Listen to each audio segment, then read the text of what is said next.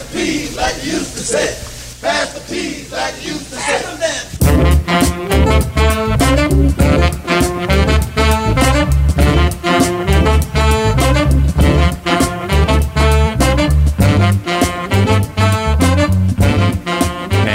Making good on my previous threat. Today on Midday, it's Smart Nutrition with our good friend, the nutrition diva, Monica Reinagel. We want to talk about some new studies concerning two substances that many folks are quite fond of, alcohol and a low-cal sweetener called erythritol.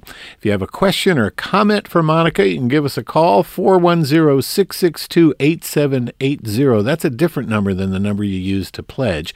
Our email address is midday@wypr.org. And we're looking at tweets as well, at Midday WYPR. Monica Reinagel is a licensed nutritionist and the author of 6 books, including Nutrition Diva's Secrets for a Healthy Diet. She's the creator of the weekly Nutrition Diva podcast, which has been one of iTunes' most highly ranked health and fitness podcasts since it debuted back in 2008.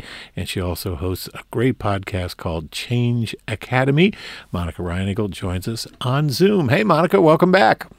Thank you so much, Tom, and thank you for that nice introduction. But I want to add one thing that you left off, which is that I am also a longtime sustaining member of WYPR. And we appreciate that. We very much appreciate that, you and everybody else. So thanks to you, and thanks to everybody who has stepped up, for this spring membership drive. Yeah, I definitely want to invite all the listeners to join me in supporting, because I'm not just someone who stops by every once in a while to share information. I also tune in every single day to get my information. So please join me. Well, thank you so much. I appreciate it. That's an excellent job of buttering me up. And, I am looking forward to talking to you about two things that folks really do have quite an affection for. We're going to talk about artificial sweeteners, this thing called erythritol in a second. But let's talk about booze. Let's talk about alcohol. Because there's some confusing research on the effects of alcohol consumption that you've talked about in your podcast, and we're going to talk about today. So let's start with some misconceptions. Tell us about red wine. Lots of people think red wine is like, next to medicine. It's like really good for you. Others say, you just shouldn't drink a drop of alcohol. Let's start with just red wine. What do you think? Well, red wine does have that reputation for being the most healthful alcoholic beverage that you can pick. It's not entirely deserved. It's based on the fact that red wine does contain an antioxidant called resveratrol. Maybe you've heard of that. They've done some research on resveratrol, and they've seen that it has various effects in the body. But you can get resveratrol from a number of different foods. You don't have to get it from red wine, although red wine does contain it.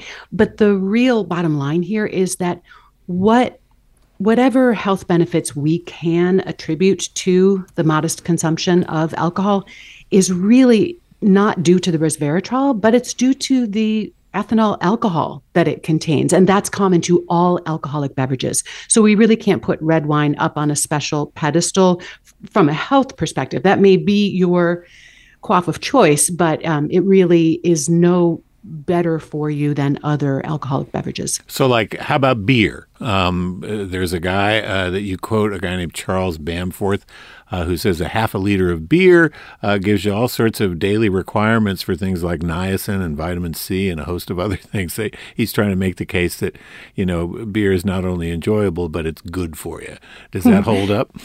Well, there are some nutrients in beer because they brew it out of plants. And so some of the nutrients that are in those grains, in the hops, do make it into the final beverage. So I guess if you're looking for some extra reasons to enjoy a draft, you could cite the vitamins. But again, to the extent that there may be any modest health benefits to the moderate consumption of beer, it's not because of the B vitamins. It is because of the alcohol that it contains.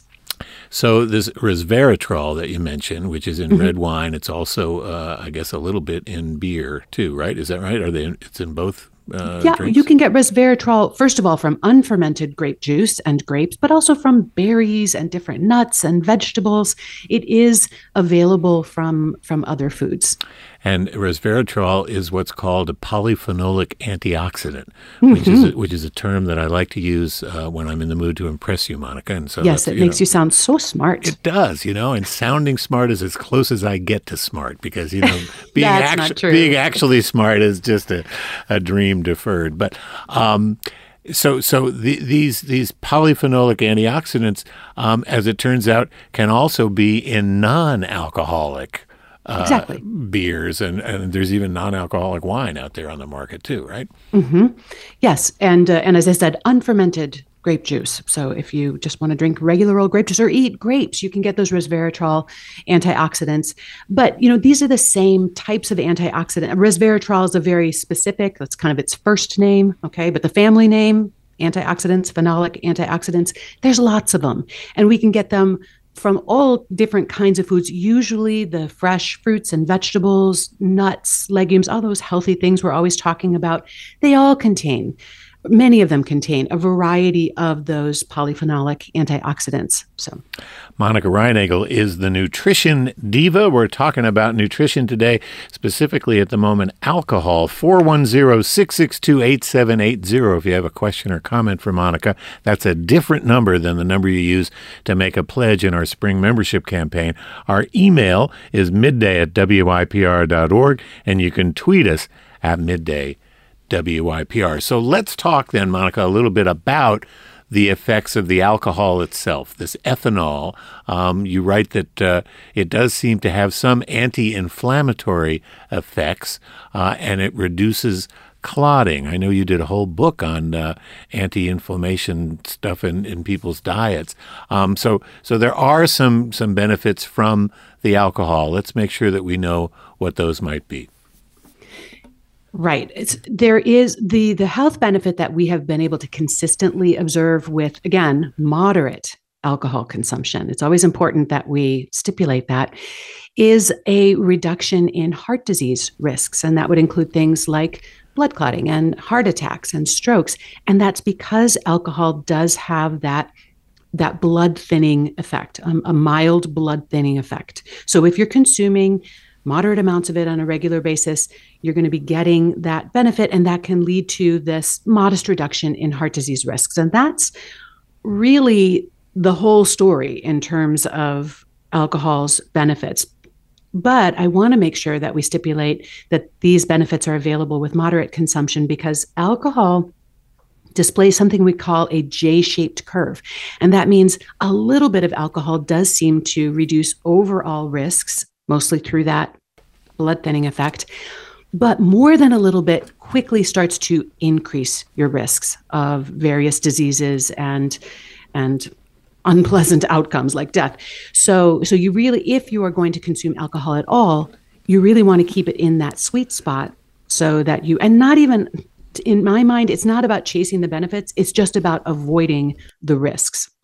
And when it comes to those risks, the key here is moderation, right? And this is a word that you drop all the time when you come over here, and it's so annoying, isn't it? It really bothers me, Monica. I mean, I think we should have a conversation about that, because I moderation is one of those words I just simply can never remember the definition of. But what does moderate alcohol consumption mean, sort of officially? Well, this is why we're actually having this conversation, because this has been a little bit of a moving target in recent years. So for decades, we've kind of had one party line in terms of our public health agencies that defined moderate consumption of alcohol as no more than 1 drink a day for women, 2 drinks a day for men. Tragically unfair, but that's how that cookie crumbles, right? And that is the definition. I've got you on record. Moderation is tragically unfair. No, it's unfair that the men have a slightly higher threshold, but there's various reasons for that. So that's the definition that we've all been taught for moderation. And we have assumed, or we have stated, that as long as your consumption fits that pattern, that alcohol consumption is harmless and maybe even slightly beneficial, again, through that effect on heart disease risk.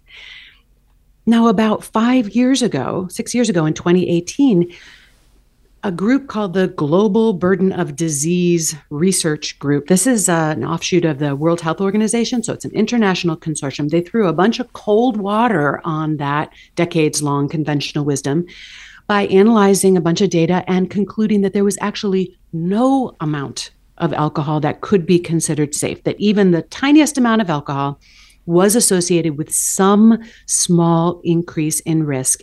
And what they were specifically looking at is what they call all-cause mortality. So they weren't breaking it out by cause of death. They were just looking at, if you drink, what is your risk of dying in any particular year? So that was kind of a big deal, that we went from saying like, yeah, a little bit, no problem, might even help a little bit, to this new conclusion that there's actually no amount that could be considered absolutely harmless. So at that point, if you choose to continue to drink, now you're in the business of kind of weighing whatever benefits you feel it's providing for you against some level of risk. And for women, speaking of tragically unfair, they also determined that any alcohol in any amount, there's no amount that's good, appears to increase the risk of breast cancer. Now, of course, men can get breast cancer as well, but it seems that breast cancer has been associated with any alcohol consumption at all. That's right. That's right. And we've known that for a while, that the consumption of alcohol does lead to some increase in your risk of being diagnosed with breast cancer. But I want to be clear, Tom, in 2018, when the Global Burden of Disease study came out, it wasn't just women, it was also men. The conclusion was for everybody, there is really no amount that could be considered perfectly safe or harmless. So, and that was why it was such a big departure from what we've heard all of this time. But there's another twist in this story. And that is, just last year, at the end of 2022, that same group, that Global Burden of Disease Research Consortium, came out again and said, hold that thought. We've now reanalyzed the data again. We've got 5 more years of data, but more importantly, they used more sophisticated analysis techniques. And now they're saying, well, actually, for some people, they're kind of backing up. For some people, that moderate consumption of alcohol does appear actually to be harmless in terms of its impact on all-cause mortality. It really depends on how old you are, where on the planet you live. So they looked at this data by region: North America, Europe, Africa, the Middle East, and by age groups and by sex. And they were able to stratify that risk across those different groups and give us a much more nuanced picture. So now we're kind of back in the soup again, where we have to take a look at the risk of alcohol consumption depending on where you live and how old you are and whether you're male or female. So the picture just got murky again. And we're going to talk about that murky picture a little bit more in just a second. It's Smart Nutrition. Monica Reinagle is a licensed nutritionist, an author, and a speaker. You can find her Nutrition Diva podcast and the Change Academy podcast, which focuses on the art and science of behavior change. They're available wherever you get your podcasts, and we will have more with Monica in just a few minutes.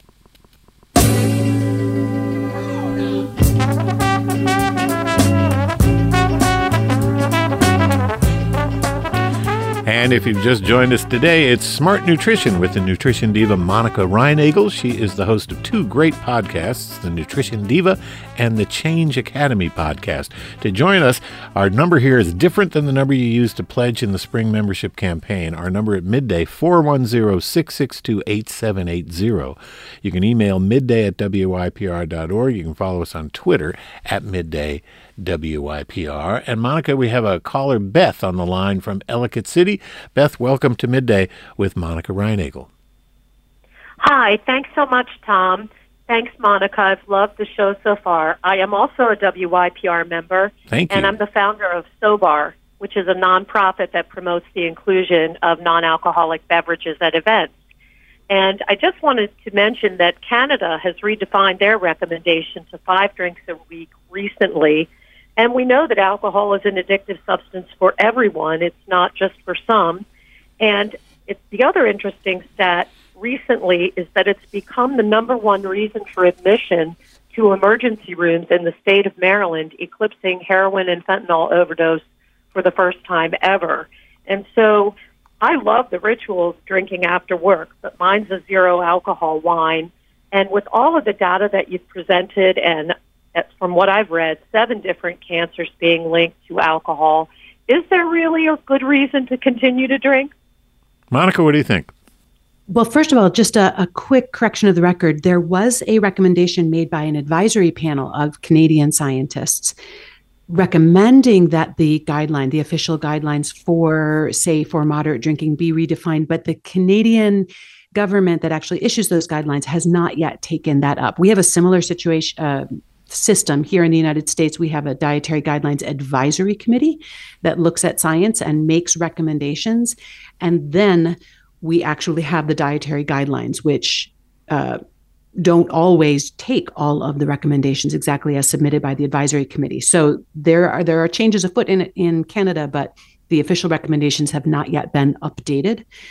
But is there any reason to include alcohol in your life? That is a really interesting question. And if you are looking purely at the effects on disease risk and as Beth points out, it's not just about mortality. There are other harms that can come. I mean, just driving under the influence, harms to you, harms to others, that can come from the overuse of alcohol. But I think that we also have to acknowledge that alcohol plays a role in many of our cultural traditions, that people do often perceive some benefit from consuming alcohol. There is an undeniable effect on the brain, on neurotransmitters. It is, for better or for worse, a rather rewarding substance. And that's the trick, right? It can become so rewarding, it can become habit forming.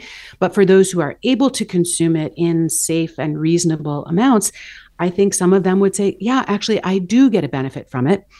And I feel like we need to allow people to weigh what benefits they're getting against what risks they may be taking. And the first step to that is having an accurate read on what those risks are. And that's why I think it's worth, getting a little bit into the weeds on this topic, because there has been so much confusing and conflicting information. So if people are weighing the risks versus the benefits, let's make sure they have accurate information on what those risks are. And there certainly are people who should not drink. People who are pregnant, for example, yes. Or people who have had a drinking problem, people who have become addicted to alcohol and have, a substance use disorder related to alcohol. I mean, at that point, there isn't any advantage, to, even a drink a day or something, or, a drink every right. 5 days. I mean, there are some people who just should not have alcohol, but well, others perhaps can weigh the risks, as you say. I would maybe go one step further and suggest that you don't actually have to identify yourself as someone who is addicted to alcohol or who is an alcoholic or, has a diagnosed substance abuse disorder. I would say that if you find it difficult or impossible to consume alcohol within those safe drinking guidelines, then maybe none is better for you. Mm-hmm. And you also make the point in your podcast that when you talk about these all-cause mortality figures, that they're used for individual risk assessment. For me or for you or for any individual person, is somewhat limited, right? I mean, it's one thing to know what happens, in a global scale, but yes. It's another thing to translate that or whittle it down to what it means for an individual person. 100%. I mean, this is the problem with epidemiology. It's a really great way to assess statistical probability of outcomes. It doesn't really tell us much about what will happen to any one individual. And so it's a good point, but government agencies and public health agencies, when they're trying to make recommendations, they're going to start with that epidemiological evidence to try to give the most solid recommendations they can. But right, we need to be assessing that through our own risk tolerance, our family history.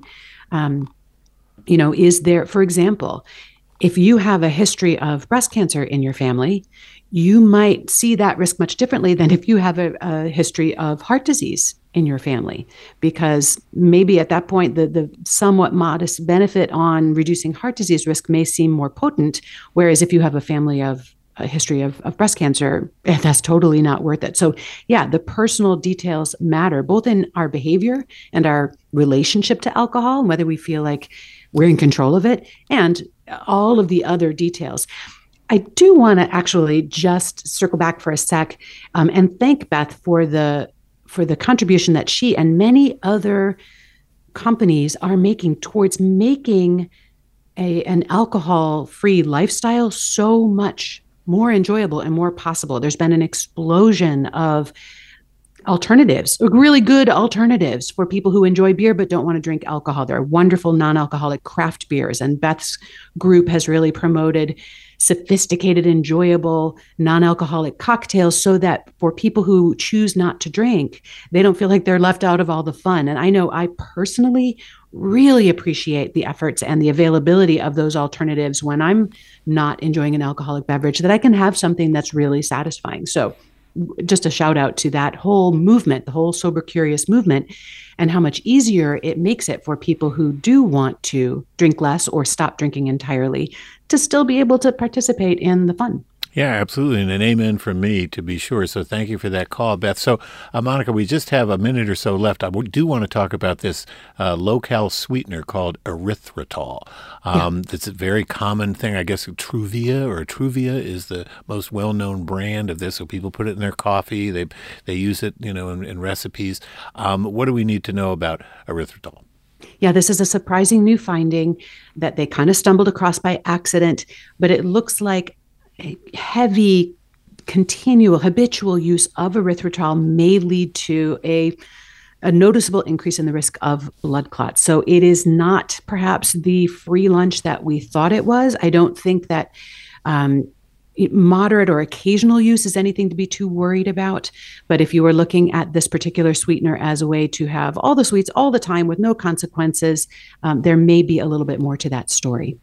And as it turns out, we have a little bit more time than I thought we did. Oh, good. Which is a good thing. So we can go into this a little bit more detail. Sugar alcohols are what are created, and they do occur naturally, right. But this erythritol does have is classified as a sugar alcohol. Right. This is just a molecule that looks a lot like sugar, but it's not sugar, and it's not alcohol, by the way. It's not related to our previous So, of course, it's called sugar alcohol, right? Right, exactly. It's like an egg cream, no eggs, no cream, or lake trout. But no. Right. So this does occur naturally in food, in the food supply. Our bodies can even synthesize some sugar alcohols, but in very, very low amounts. But they taste sweet. They do not contribute a lot of calories. And most importantly, they don't affect blood sugar. This is why they've gotten so popular. But now they're synthesized in a lab and used at many, many times, 1,000 times the quantity that you might get from your diet as a sweetener in a lot of different products. They're showing up everywhere. And because they are a naturally occurring ingredient, they don't necessarily have to be listed on the ingredient list. So that's a little bit of a problem here, especially now that there are some concerns. You may have a protein bar or, a low-calorie cocktail mix or something like that, sweetened with the erythritol, and you may not be able to see it on the list. I don't want to be alarmist. I don't want people to be overly concerned about this. It's definitely something that we need to look into further and maybe just treat that sweetener with the same degree of moderation. There's that word again, Tom. The same degree of moderation that you would use with actual sugar. This is something that we don't want to be consuming a lot of. Yeah, I mean, moderation in everything is right, and you're right, because the acronym is GRAS, G-R-A-S. Erythritol does enjoy the status of being a generally recognized as safe ingredient. Mm-hmm. We might think, we can just have tons of it, right? So we can drink, 17, low-cal or sugar, so-called sugar-free sodas without any consequence. Right. I think, yeah, even more than the GRAS status, which I'm not sure consumers are super plugged into, it's that like, well, it's sweet, but there's no calories and it doesn't affect my blood sugar. So I can drink sweet tea or eat these sweet things all day long. It's consequence free. And we end up over consuming these artificially sweetened. People who use low calorie sweeteners, I've observed, tend to eat a lot more sweet stuff because they feel like it's kind of a free lunch. So, and meanwhile, those foods are not usually contributing a whole lot of nutrition to the diet, and they may be displacing other foods that are. So, yeah, we'll actually have to paste that moderation label onto the calorie-free sweeteners as well. We have a question on email who asks, would you please discuss the importance of including substances that support a healthy gut and how this supports a healthy weight? Does alcohol affect the health balance, your gut health in a particular way, or would a sweetener like erythritol affect your gut health in any direct way? Yeah, I don't think that alcohol has much of a direct effect because it's metabolized long before it gets to the large intestine where those bacteria live. The erythritol actually may have a little bit more impact on the gut microbes. We have been looking at this because some of the other calorie-free sweeteners like Equal or Splenda seemed to have deleterious effects on the gut microbiome. The sugar alcohols so far have been off the hook for that. And this is really the first cloud on the horizon that I'm aware of for the sugar alcohols in terms of negative effects on health. And as I say, they found it by accident. It wasn't the kind of thing that would emerge in the sort of safety studies that earn you that generally recognized as safe status.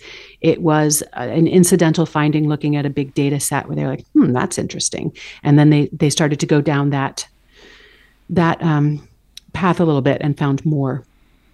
Yeah, and there's something called the Calorie Control Council, which is the industry group for people who do low-cal and no-calorie foods and beverages, and they talk about all decades of research, and you say, not so fast. I mean, it's not. There are a lot of things that remain to be researched and studied, and they just haven't gotten around to that yet.